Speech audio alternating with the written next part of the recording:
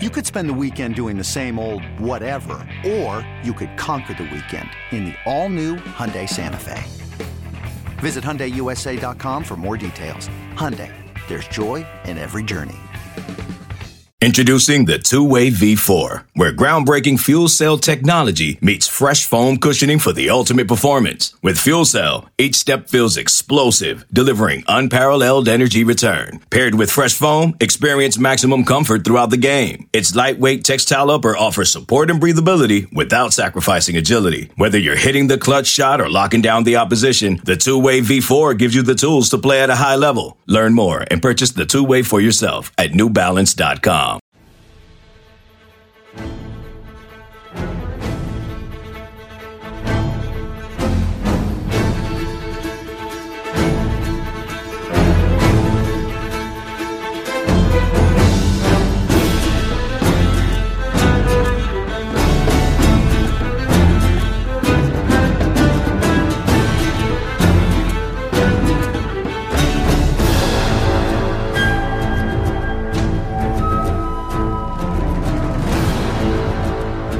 All right, welcome into the Hoist the Colors podcast. I'm your host, Stephen Igo, the publisher of HoistTheColors.net, the host of this podcast, and it's a bye week, but we also got ECU basketball. The season starts early next week, and so it's time to have our ECU basketball season preview podcast. To help me do that, joining me is Kaysen Romeli from Hoist the Colors. Kaysen, how's it going, man?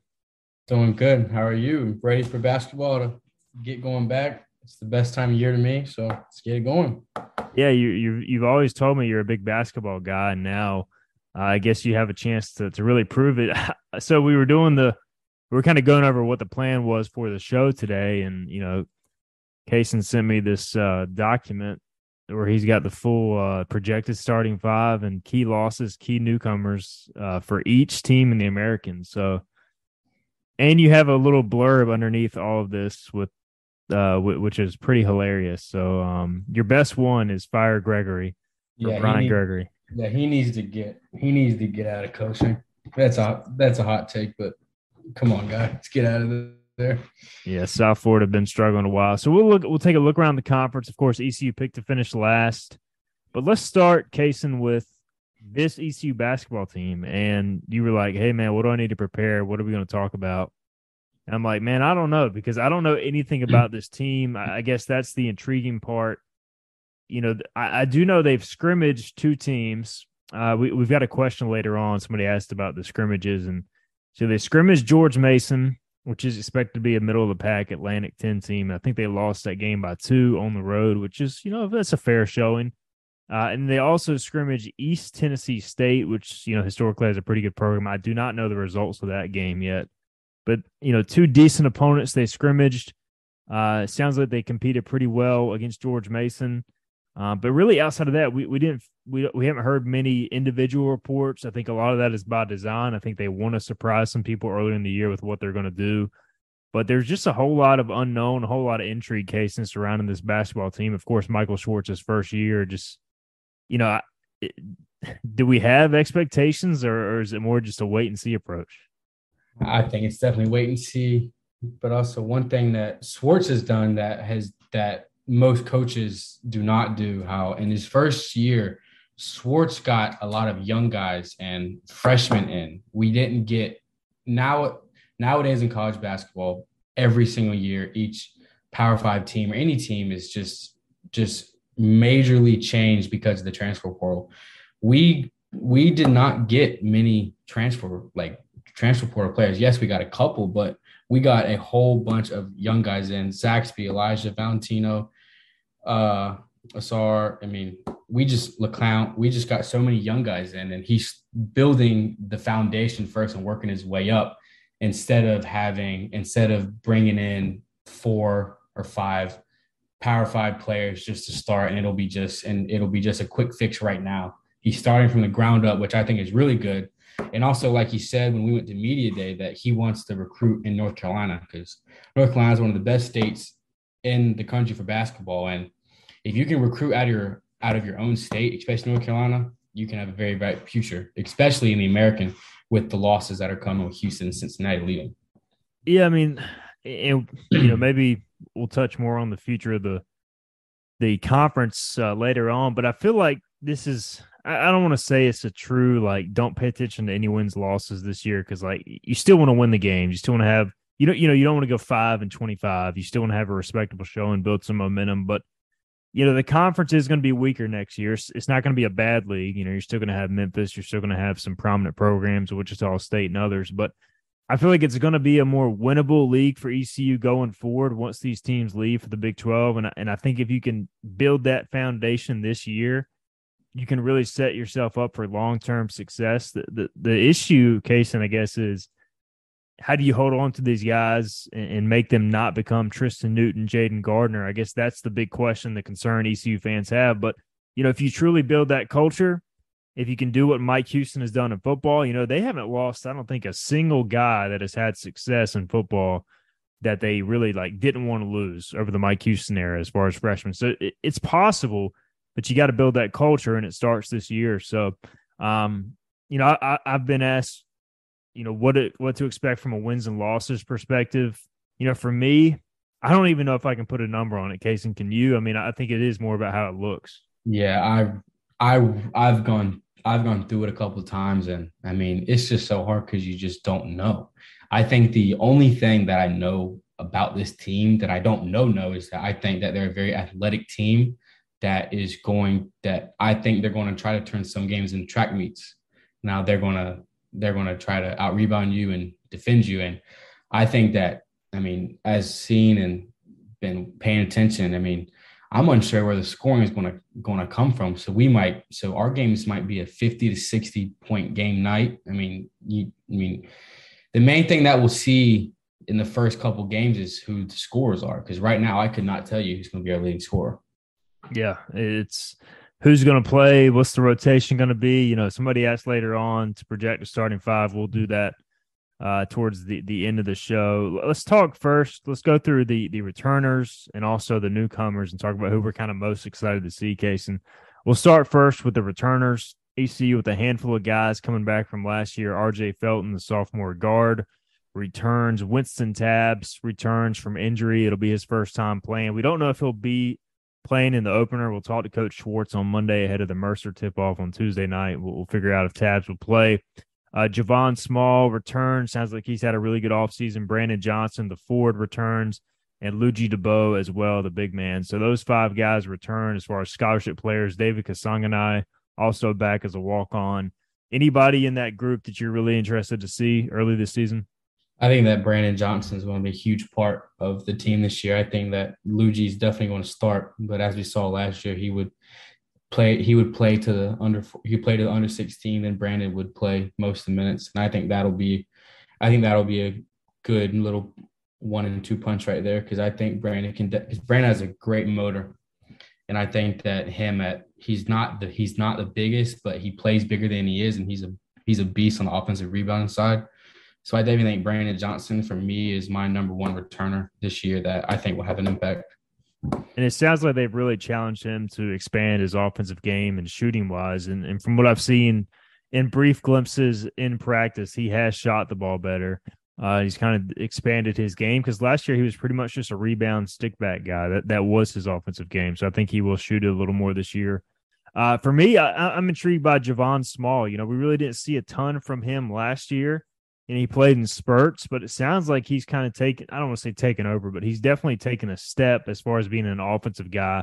He was the best three-point shooter in Minji's Madness.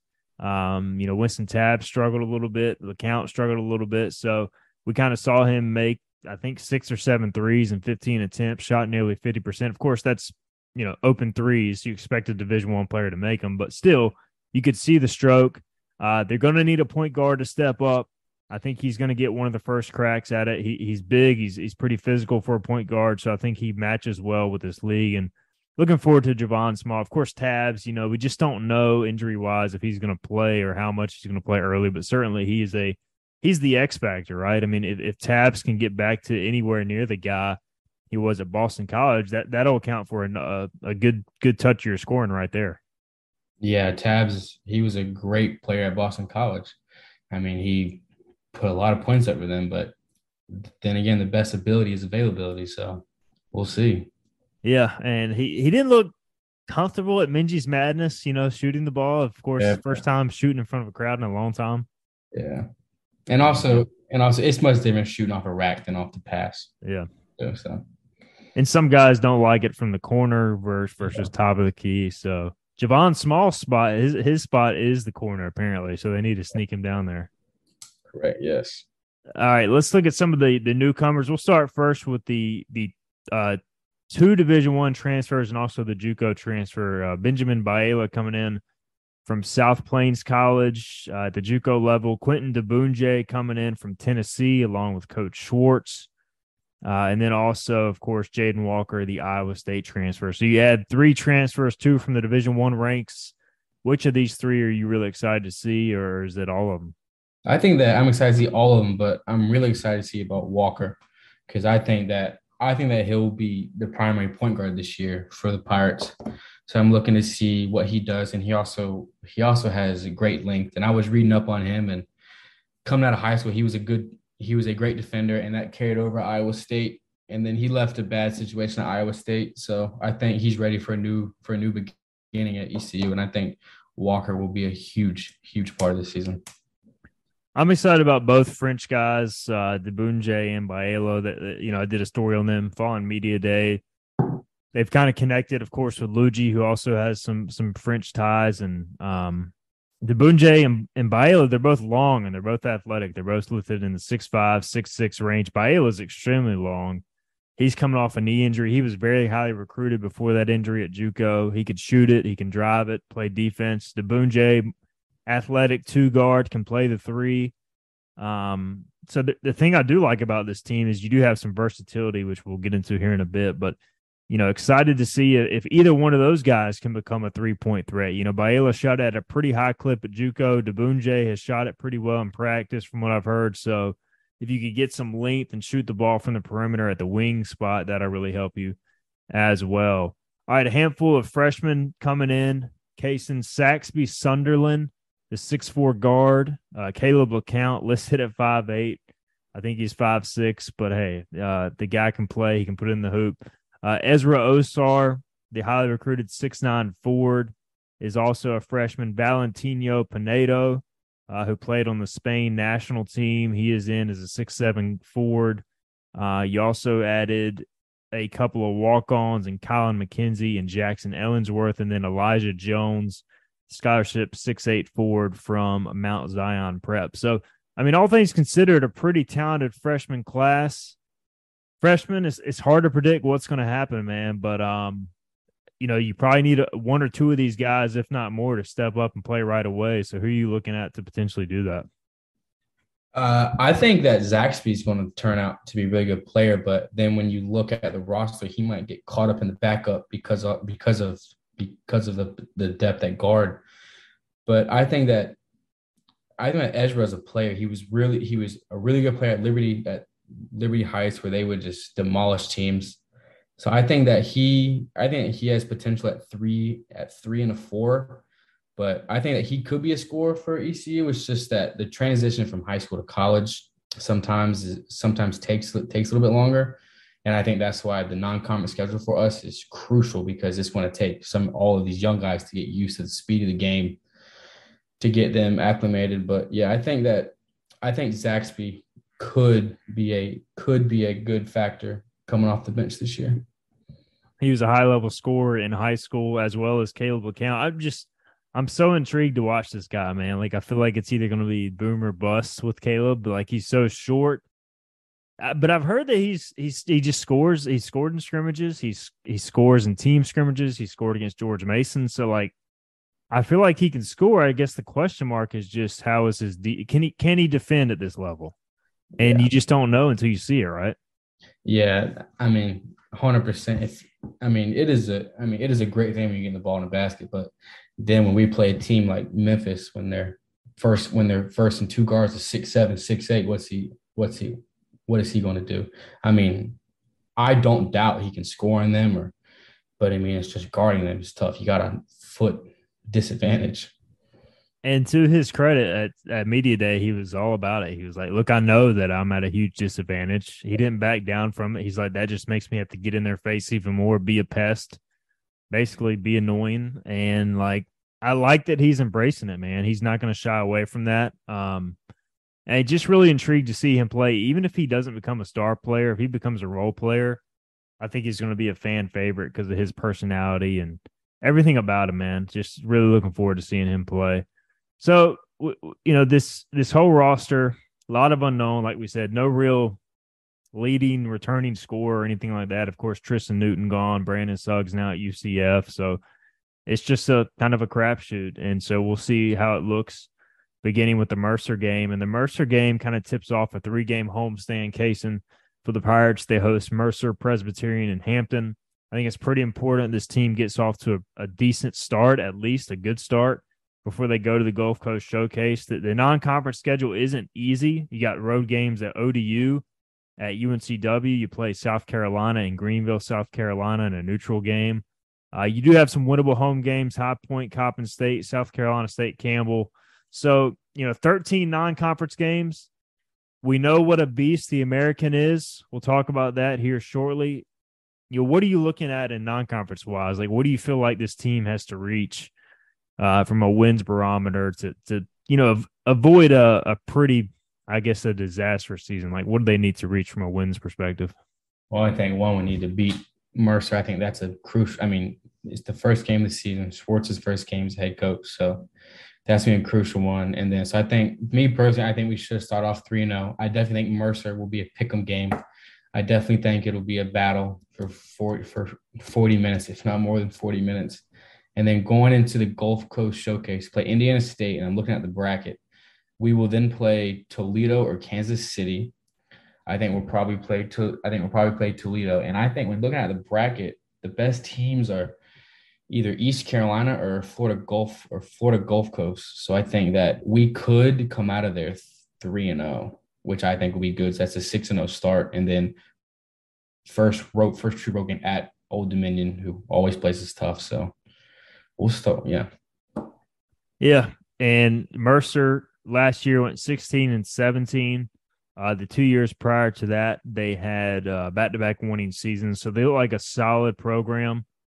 They've been around 500 in conference play the last few years. So, not a gimme game for an opener case, in which a lot of times covering ECU basketball, there are a lot of, pretty much they play their worst team in the opener. This will not be that case. So whether ECU wins or loses, I don't think it's a panic situation either way. It's a pretty tough opening game. And I think we'll find out a lot about this team right away from night one, don't you? 100%. You're going to find out a lot. I definitely think the first game is going to be a drag. It's going to start out slow because just they're all so young and this new coach, new atmosphere. It's going to start out slow, but I think that the turning point I think we're really going to know what we're made of is at UNCW on December 6th, because Siddle has done a great job with that program, and UNC Wilmington always has a great environment, and that's a nice in-state rivalry. I'm glad that that's on the schedule, and I think that is going to be the first test for the Pirates this year.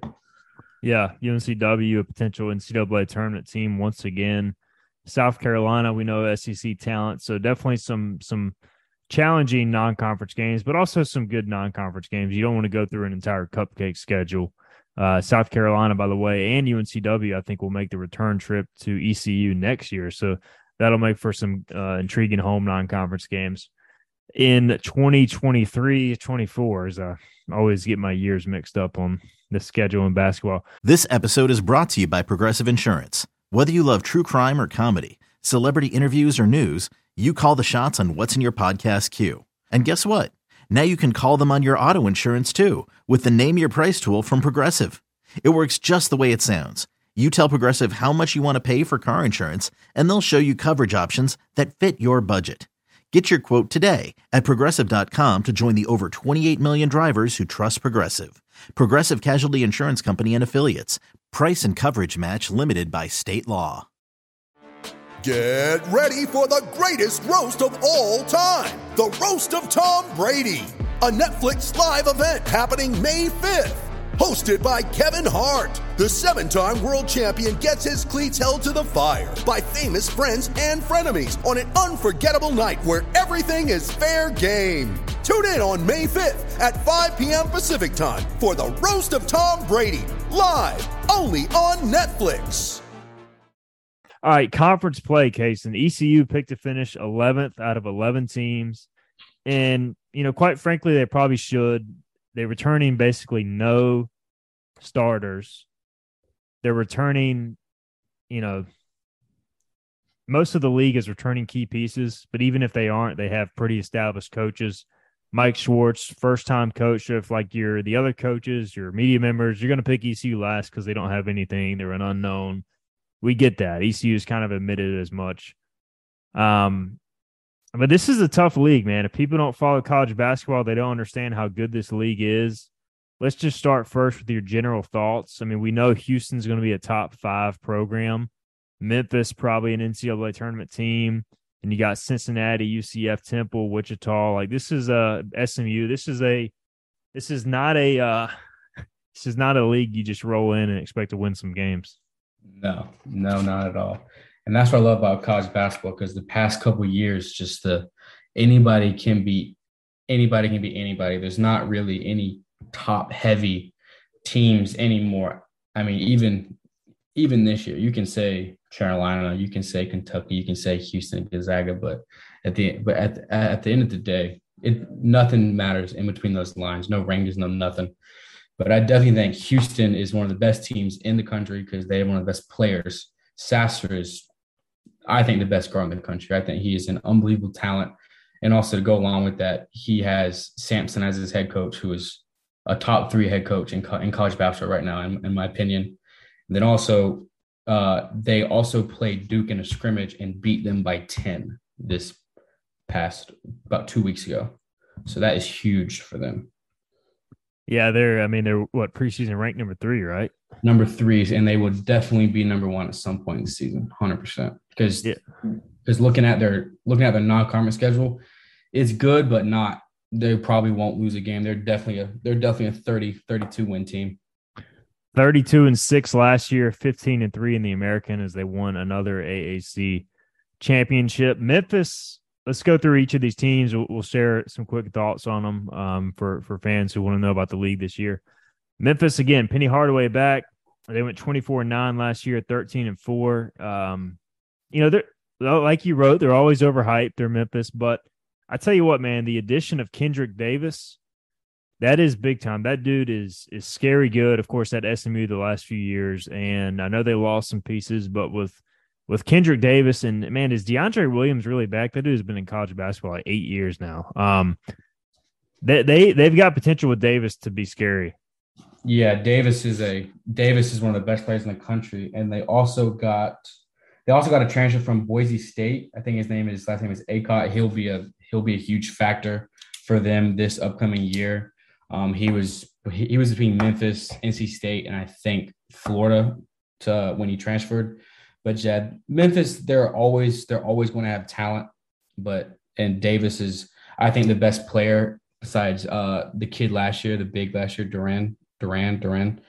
I think that they have great talent, and talent can win you 15, 20 games. But at the end of the day, I think Penny's a great recruiter, great dude, but I don't think he can coach. Yeah, not a great head coach, and that's proven true as they lose a lot of WTF games over the years. And yeah, they will definitely win the big games, but when Tulsa comes into town, they have a sense of ball. Cincinnati, Wes Miller coming back, and they also return a lot of familiar names: David DeJulius, Jeremiah Davenport, Landers Nolly, former player at Virginia Tech. Nolly, DeJulius, a really good player. So, again, a good core here, and another good basketball tradition, man. Just a really good team. Yeah, Cincinnati's always going to have a good team, and they went from Cronin to Miller. Well, they went from Cronin to, was it Brennan? Yeah. He was, holy cow, terrible.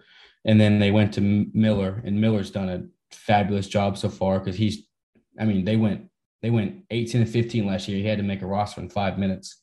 And so they're always going to be good. And Landers is a player. He makes his return. Well, he transferred from Memphis, but also from Tech.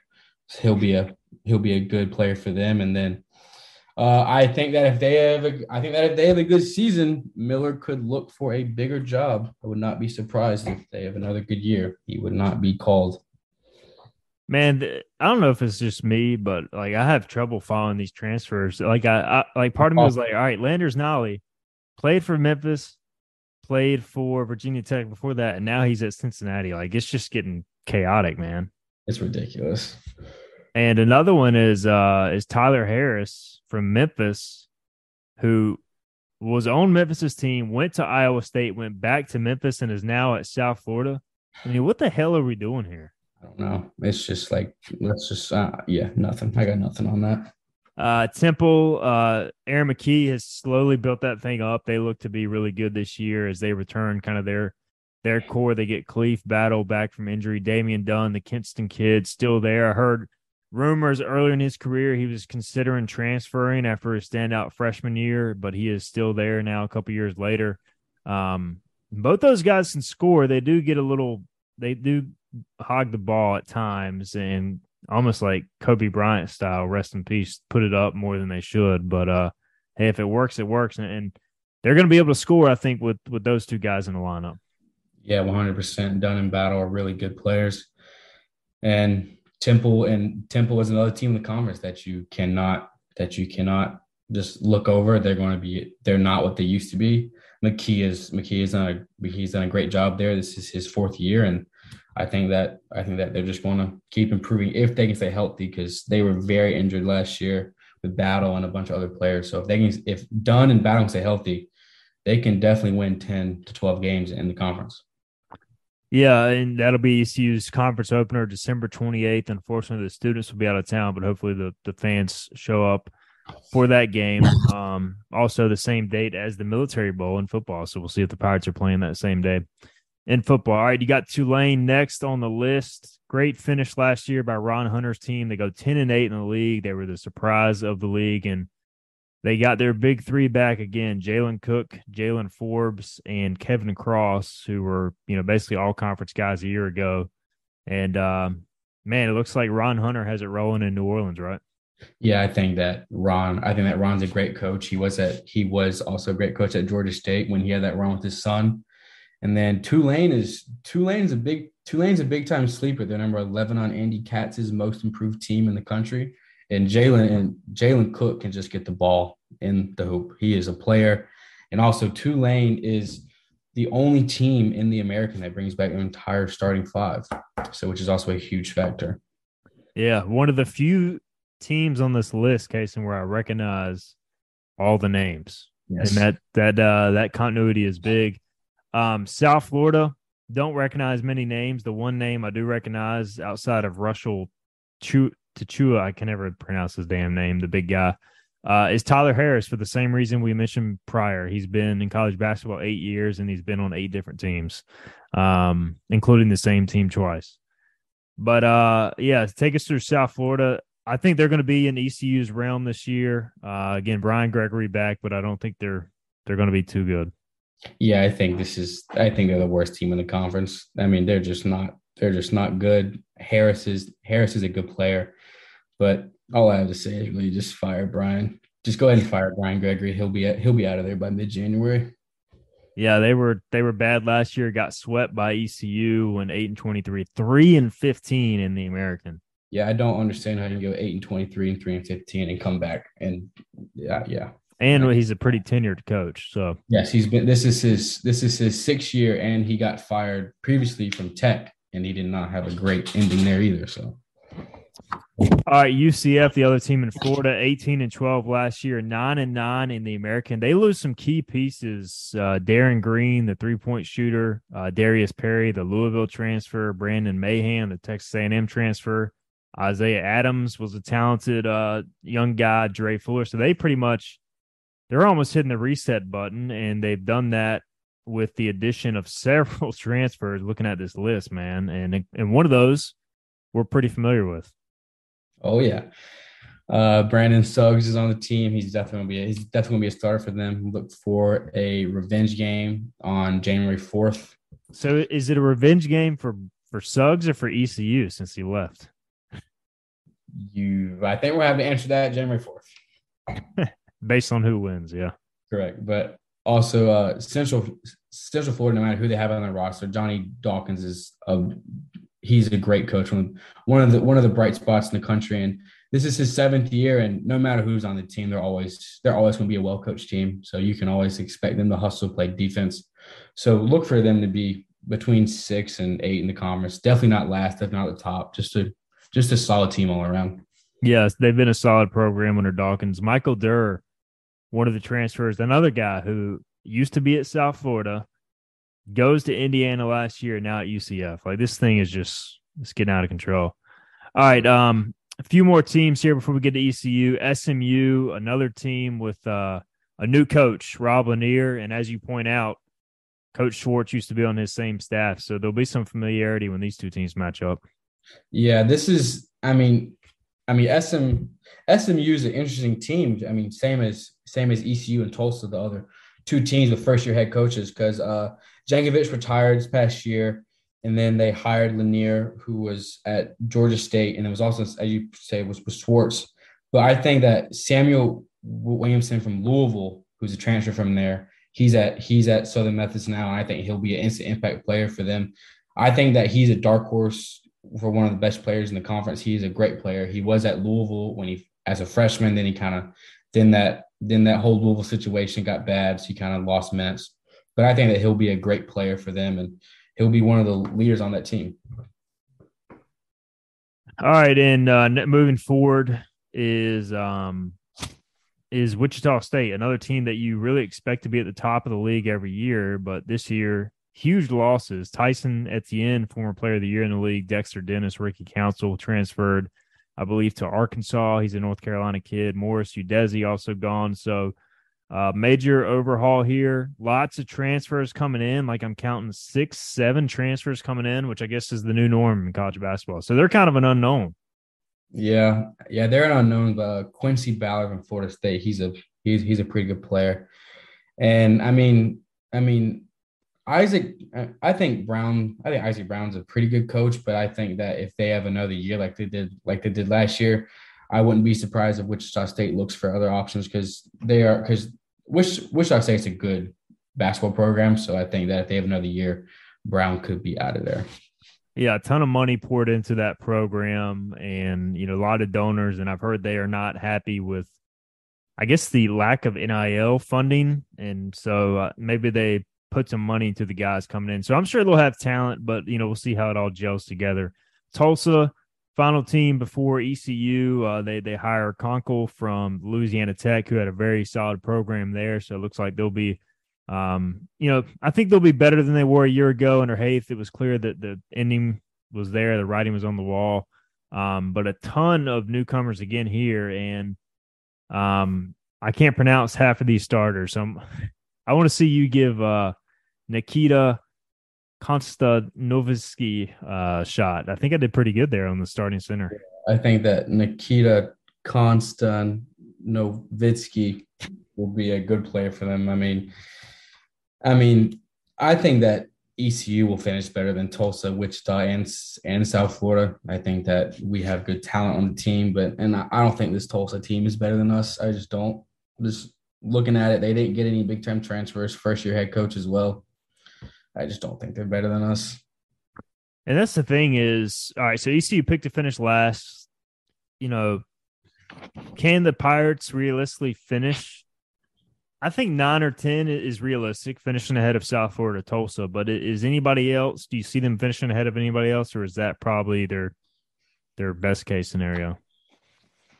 I think that SMU possibly, if they have some struggles because another first year head coach, possibly also.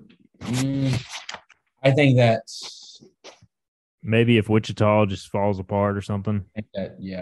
I was going to say Central Florida, but I think that Central Florida has a higher ceiling, and they also have Dawkins. But I think that ECU definitely has a chance to finish better than South Florida, SMU, Wichita, and Tulsa. I definitely think there's a chance for that. But yeah, I mean, if ECU finishes in the top half of the league, I'm sprinting to the gas station to buy 100 Powerball tickets. I'll tell you that much. Me as well, man. All right, let's get into some of these questions we got on Twitter.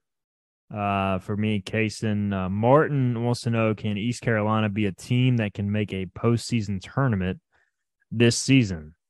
So the American, I don't think, allows their teams to play in the CIT anymore. I don't know about the CBI. Obviously the NIT for sure, the NCAA. Obviously, if you go there, you go. I want to say the CBI they still accept, but the CIT and below they do not.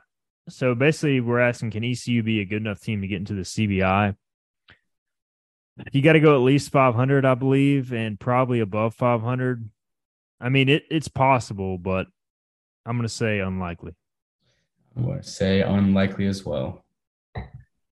Yeah, I mean, I think if you do that, it would be a good first year for sure. And I think if you have the opportunity to play postseason ball, that you definitely take it. I want to say that somebody told me that Dooley's staff was offered the chance to play in the CBI, but of course, with the change coming, that was never going to happen. Chris, you go ahead. You're good. Christian says, will Mike Schwartz and his coaching staff wear suits on game day? That's something I'll ask him on Monday. I would assume not. Basically, very little teams are wearing suits, basically since the COVID year. So, Justin said, who are they playing in their secret scrimmage match? We touched on that earlier. They played George Mason at East Tennessee State, two former coaches that Schwartz had been with at Tennessee. So, that was why that was happening. Judge Schmelz asked, can we have a winning season or will it be the same old, same old? I'll tell you what, okay, so let's make our official prediction right here. Do you think the Pirates have a winning season? 30 games. What's your prediction for record? 30 games. I'm saying 14-16, 15-15. I'm saying it's right at it. I'm saying we're right at it because when you look at the non-conference schedule, we can get 8 or 9 wins there. And I think in conference we can definitely we should win 5 to 6 games. So I mean it's right at it. It's right at it. But also the league's so much better than it was last year. And I think ECU was a better team last year. So I mean it's so up in the air. Got to have a good non-conference to set yourself up, build some confidence to have a shot. And it's not impossible, but I would say the over-under in Vegas is probably set below a winning season. All right, Pirate Treasure NC says, how many games till a solid starting 5 and a sub plan looks set? For me, I think that might take all of non-conference, definitely at least through early December. I think you're going to see a lot till a starting 5, a lot of changes until I'm going to go mid-December to late December until they really establish a plan. I definitely think that after the Wilmington game on December 6th, I think we'll have a great idea. And then Coppin State will be another good kind of test to see how that 5 works once he finds after Wilmington. And then I think going into South Carolina, I think he should know his rotation pretty well and guys know their responsibilities and roles. All right, projected starting 5, our final question. There's multiple ways you could go here, Case, and I'll let you give your first projected starting 5, and then I'll give mine. I got Jaden Walker at point guard. I think if Tabs is healthy, he's at 2. If he's not healthy, scratch him, put in small. I definitely think Quentin at 3, Ben at 4, which I think. We taught him saying he can definitely 4 in the American. And then, in my opinion, I think Brandon Johnson should start at 5, but Luigi will get the start. So I got Walker, Small, Quentin, Ben, and Luigi. But I want Johnson and Tabs to start at 2 and 5. Yeah, it just depends on, do they start Luigi just because he's a true center? Like, to me, I think they kind of maybe lean towards starting Johnson at the 5.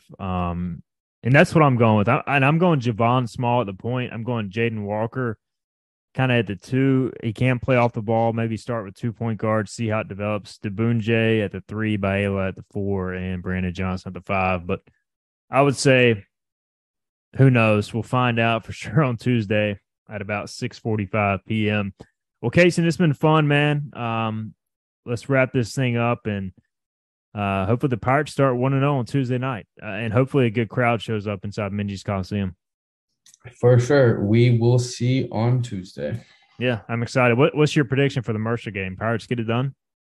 I think Pirates win 56-53. I'm going Pirates 59-57, under 60. So that means both teams will score 90. All right, Casey, it's been real. We appreciate your time on the Hoist the Colors podcast. Yes, sir. Looking forward to the start of the Mike Schwartz era next week. We'll find out more about the CCU basketball team that we really simply don't know much about right now in the days to come. But appreciate you guys for joining the Hoist the Colors basketball preview podcast. Of course, the women, Kim McNeil's team, tipping things off as well on Monday. And so be sure to get out for that, as well as the Tuesday tip-off against Mercer, 7 o'clock. Game will be televised on ESPN Plus as well as the Mike Schwartz era gets underway. Thank you guys for listening. We will talk with you early next week as we get back into football mode. Cincinnati, huge game on the clock for the Pirates, and we'll also talk some basketball as well, as we'll have a game or two under our belt at that time as we look forward to next Friday's game at Cincinnati. Thank you guys for listening.